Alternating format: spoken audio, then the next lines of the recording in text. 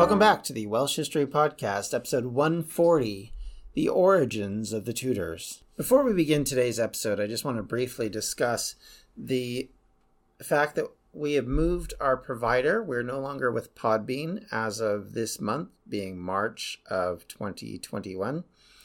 We are moving to Anchor. So if you are a Podbean subscriber or use the Podbean app to listen to this episode, this will be the last episode that you'll be able to listen to on Podbean. And we would advise that you switch over to anchor.fm/Welsh-history-podcast. Or conversely, you can find us on Spotify, Apple Podcasts, or any other podcatching service. Again, if you go to the website that I just mentioned, you'll be able to find out where our feed is and be able to follow us there. So just in case that affects you, just so you know, otherwise it probably doesn't, then you're good and you'll still get it just like you would normally. All right, let's get to the episode, shall we? We now return to a more personal narrative as we spend some time focusing in on the meteoric rise of the Tudors of Wales into the Kingdom of England, and how this rise of a family of partial Welsh origin caused a sea change for Wales that still resonates to this day, as much, possibly more, it would the world at large. The Tudor line was said to have started as far back as Marchuth ap Cynan, Lord of Rhys, protector of Rhodri Mawr, the 9th century king of Gwynedd. This, like so many things that go along with Welsh history, and especially the Tudors, there is a level of myth about it and possible fiction. The first significant name in the Tudor line, one that we can actually trace, is Ednefed Ffychan ap Cynrig. Ednefed was a disdain, similar to a seneschal of Gwynedd, under Llewellyn the Great and his son David. In this royal line, he managed the prince's household and would work in place of the king, making him possibly the second most powerful man in Gwynedd.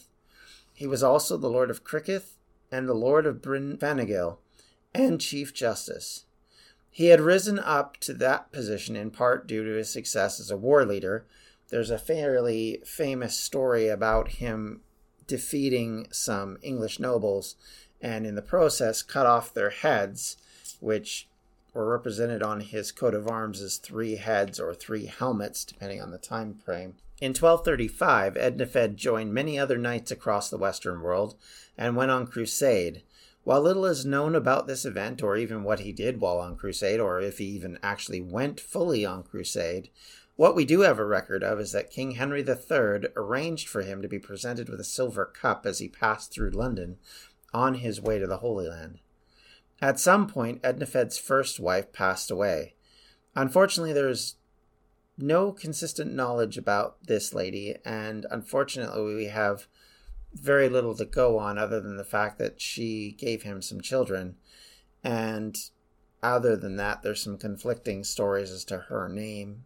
This in part may be because a lot of the historical importance is placed on the second wife, and of course to our overall story, but it, like so many other things, is disappointingly common for women to be ignored by chroniclers of this and many ages later.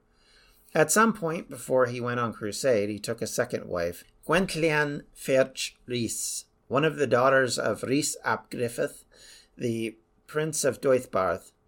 Gwenllian's mother was Gwenllian Ferch Madog, the daughter of Madog ap Mereduth, the last prince of a unified Powys.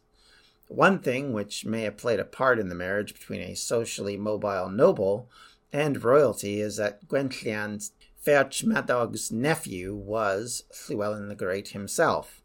You can imagine how this may have reflected on Ednefed. The Tudors, like their cousins, Owain Glyndwr, were married into Welsh nobility and through a number of different noble lines. This gave them a head up on a number of other people. Ednefed's son Goronwy served, like his father, in the role of disdain for Prince Llewellyn the Last. He and his brothers had served the crown from an early age and would continue to do so all through their lives. He would serve 10 years as Disdain and would be involved in a number of negotiations between Marcher lords and the Prince of Wales. He also inherited lands in Anglesey, which would be the lands the Tudors would still be in possession of for at least 150 years. The Chronicles of the Princes noted Goronwy in an entry in 1268 when he passed away. They mentioned him by saying, "The following year, Goronwy, son of Ednifed, seneschal to the prince, died on the eve of St. Luke the Evangelist, a man excellent in arms, generous with gifts, wise in counsel, loyal in deeds, and pleasant in words." In some ways, he was considered to be the true founder of the Tudor line because of where he settled, which was the family homestead for so long, and was long associated with the Tudor line, going even well past this time. Goronwy's son, Tudor Hen, Tudor the Elder, was very clever and was at least a very able political manipulator, as he worked for kings and princes at will. First against Edward until the defeat of Llywelyn in 1278, but before his final defeat in 1282, where he then took the pledge of loyalty to the English king. He would then run hot and cold against the English, like much of the Welsh nobility during this period who survived, and would consistently flitter through one possible option for king or prince, as the case may be, somehow always maintaining his land each time. He would work for the king in the former Perfedlad territories of eastern Gwynedd. His greatest achievement would not be known in his own lifetime, but his name is where the Tudor dynasty's title comes from. The Tudor line continued to prosper in the 14th century, becoming pillars in the community on Anglesey, respected by their Welsh peers and feared by local Englishmen. When Tudor's grandson got into legal trouble with the murder of an English noble who had been acting on behalf of the Prince of Wales, the English version, in the area, they were able to escape without any sort of punishment and actually kept all their lands, something that would seem unusual in that circumstance. Once again, the Tudors maintained their place in North Wales through successive lines and successive monarchs.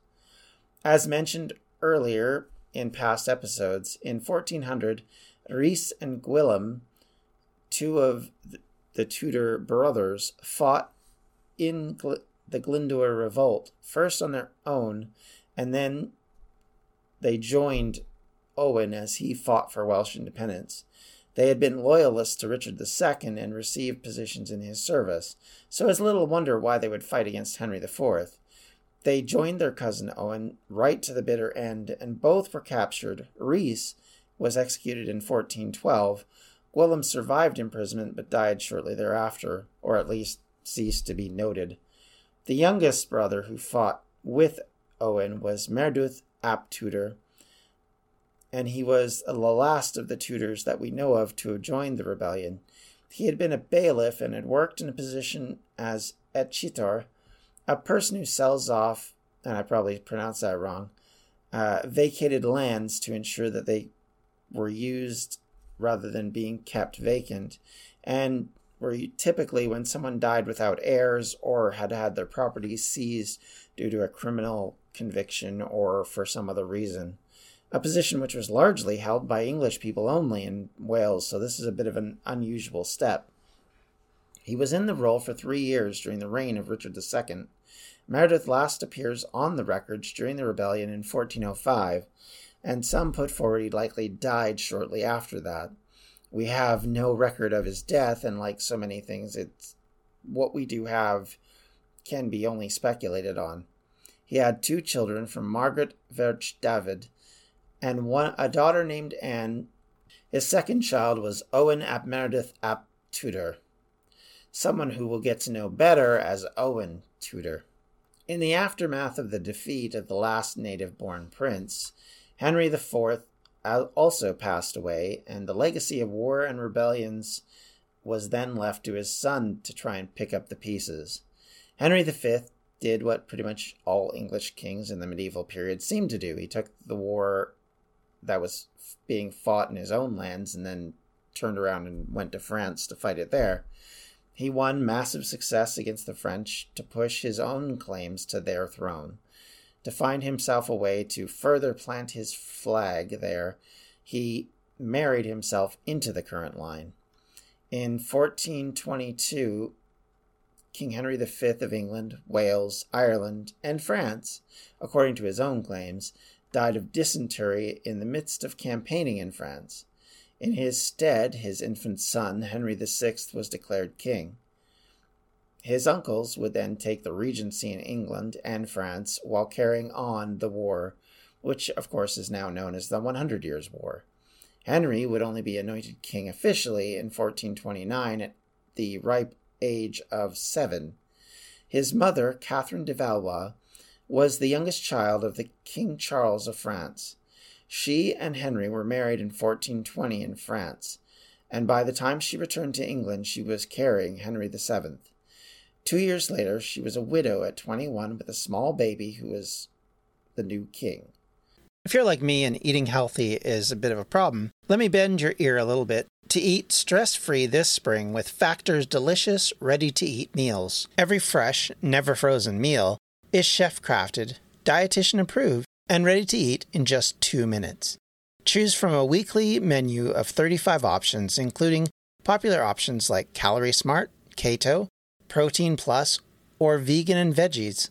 Also, discover more than 60 add-ons every week, like breakfast, on-the-go lunch, snacks, and beverages to help you stay fueled and feel good all day long. What are you waiting for? Get started today and fuel up for your springtime goals. Get chef-prepared meals on the table in 2 minutes with Factor's ready-to-eat meals, so you can get back to doing what you love this spring. Also, if you're looking for gourmet meals, try meals that feature premium ingredients like filet mignon, shrimp, truffle butter, broccolini, and asparagus. We're celebrating Earth Day all month long. Look out for the Earth Month Eats badge on the menu for our lowest carbon footprint meals. Head to factormeals.com/WelshHistoryPod50 and use the code WelshHistoryPod50 to get 50% off your first month plus 20% off your next month. That's code WelshHistoryPod50 at factormeals.com/WelshHistoryPod50 to get 50% off your first box plus 20% off your next box while your subscription is active. Welcome to Anthology of Heroes, the podcast that explores the most pivotal moments of history through the eyes of those who lived it. In this podcast, we don't spend our time recounting facts and dates. Instead, we follow in the footsteps of national heroes, kings, or ordinary people who lived and breathed the moments that shaped our world. We're not hemmed in by eras, borders, or religions. Instead, we seek out the tales of those who defied the odds and fought passionately for their beliefs. Whether they're right or wrong is up to you to decide. From Vercingetorix's doomed rebellion against Rome, to Osceola's unshakable war against the USA, all the way up to the inspiring Sobibor concentration camp uprising in World War II, each episode is an immersive listening experience, blending music and sound effects to really draw you into the story. Our episodes go for about 45 minutes, making them perfect for your commute, and are crafted using a wealth of historical sources, which I list on our website if you want to learn more. I'm the host, Elliot Gates, and I'm thrilled to have you joining me as we uncover history's hidden gems and illuminate the faded pages of our past. Look out for the Anthology of Heroes podcast on Spotify, Apple Music, or anywhere else you get your podcasts from. Around all of these various movements came a young Welshman who had entered the service of the royal household, a young man from the old Welsh family who had recently been disinherited as his family lands were seized due to his father and uncle's rebellion with Owen Glyndŵr. He was a landless gentry looking to make a name for himself and maybe, hopefully, rebuild his family legacy. Owen Meredith Tudor, who we met earlier, joined the retinue of Sir Walter Hungford, the first Baron Hungford, the steward of the king's household, somewhere around 1421.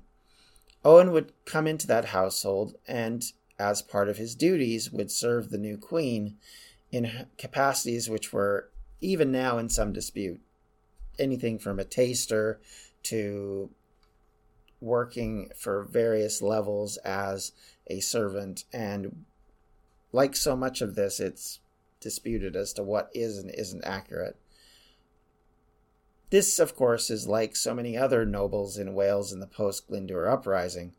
They would try and get out of Wales, if possible, to make their fortune. So many of them ended up working for the crown, working at court, working as a part of the English monarchy, a monarchy that up until recently they were fighting. This, of course, would allow him to move up the social classes and make his life better, something he would be very unlikely to be able to do in Wales due to his past name and the fact that most of the positions at this stage were still under the control of the English. The irony here, of course, is in a role that he would never be able to get if he was in Wales, he is able to migrate into in the English court and somehow avoid the stigma that seemed to follow most Welsh nobility as they tried to move up and try to claim titles of importance. Within his early time of working with the Queen, of course, she had been widowed. Catherine was around the same age as Owen at the time, and rumors abounded around her in the aftermath of the death of Henry V. She wanted to help run her son's regency, and none of Henry V's family wanted that. She was, in effect, a powerless former French princess who was now the dowager queen and a placeholder until the king could reach a politically convenient age and be married off. It was during all of this time that she is suggested to have started a relationship with Edmund Beaufort. This relationship is only speculated on. Nobody knows for sure that it happened, but rumors abounded that she'd been involved with him sometime around 1427, Edmund being roughly 21 years old and Catherine being 26. This was possibly a catalyst for an unusual parliamentary statute which was passed that year, which expressly forbid the remarriage of any dowager queen without the consent of the king.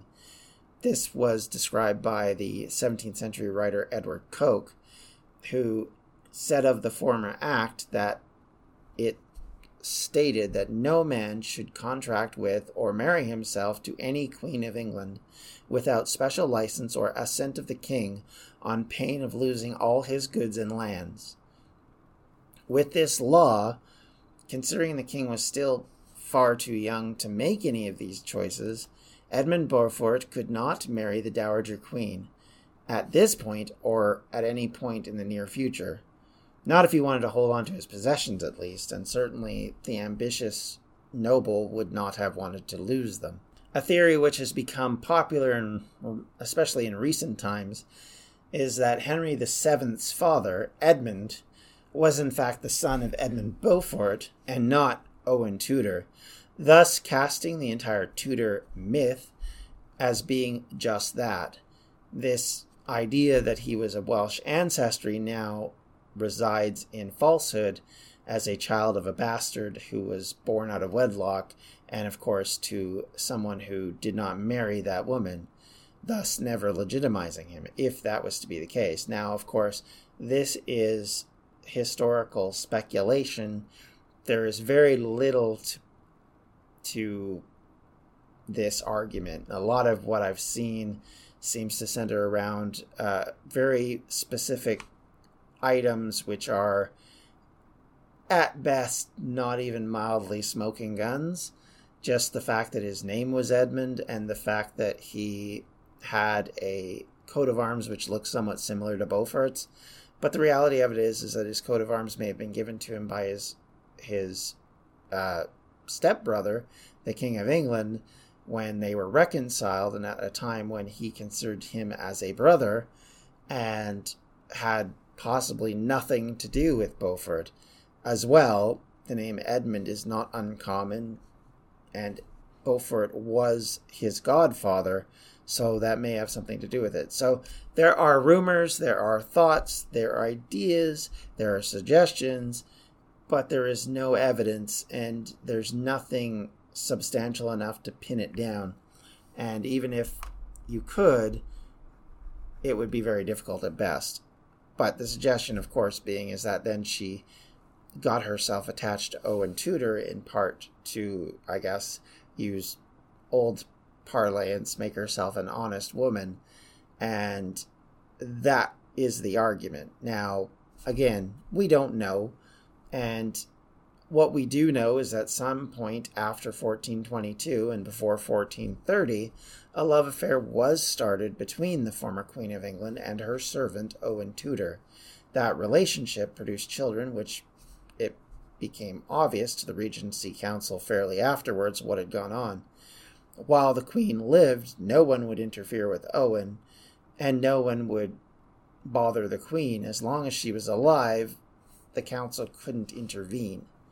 However, with the Queen dead in 1437, just 7 years later, and now Owen with a number of children and no mother for them, and now a hornet's nest of angry Englishmen to deal with, it was obvious that his troubles were just beginning. And yet, in that trouble, the Tudor name grows and grows and grows. Edmund and Jasper, the two names that will become very well known as we go through the next few months talking about the Tudors, are significant people in this discussion, and we will certainly talk quite a lot about both of them, especially Jasper, who plays a role right up until the youth of Henry VIII. So he will be someone of great importance to both the Welsh population and to the upbringing of his nephew, Henry VII. And all of this will have massive repercussions, both in England and, of course, in Wales, and as we said earlier, eventually worldwide. Keep in mind that the Tudor period is the start of the exploration period of Europe. It comes very quickly after the ascension of Henry VII to the throne that Columbus reaches Hispaniola in the Americas, and the colonization of the Americas begins in the Tudor period. So there is a great deal of influence there, but for Wales there will have direct consequences as Henry VIII will unify the former principality with the rest of England. But all of that's still to come, still in the future, and we'll look at it as we get closer to that point.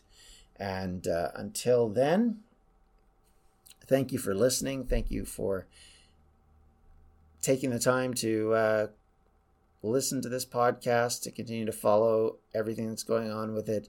And I appreciate that. I really appreciate my patrons, especially over the last few months as you guys have continued to join the patron community and continue to be a part of it. I apologize in advance that there isn't loads of stuff there. It's something I keep meaning to do and keep forgetting about, or keep getting very occupied with other things, so I haven't been able to do as much as I would like. It is something I will continue to try and add things to fill out some details and try and give you guys a little bit of extra content occasionally. But I appreciate it because it does help me finance the purchases that I have to make for this podcast, and certainly helps keep this podcast lights on. And thank you to everybody, no matter whether you listen, whether you donate, anything. You guys are fabulous, and I really appreciate you being a part of this. Until next time, you can always reach me at the Welsh History Podcast at gmail.com, or on Facebook at facebook.com/Welsh History Podcast, or on Twitter at Welsh History Pod. And certainly any comments, questions, or concerns you might have, certainly bring them up there, and I will try my best to respond if I can. And I do try and generally reach out to people fairly quickly. Until next time, everyone, take care. Have a great day. I hope you have a wonderful week. Goodbye. This has been a Distractions Media production. For more information, you can check out everything we do at distractionsmedia.com.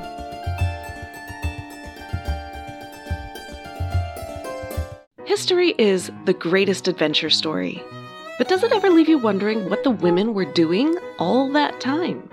This is Lori from the Her Half of History podcast, and the answer is that some women were seizing power, or escaping slavery, or spying for their country, or creating artistic masterpieces, while countless others were doing the laundry, getting married, and wondering why their clothes don't have more pockets.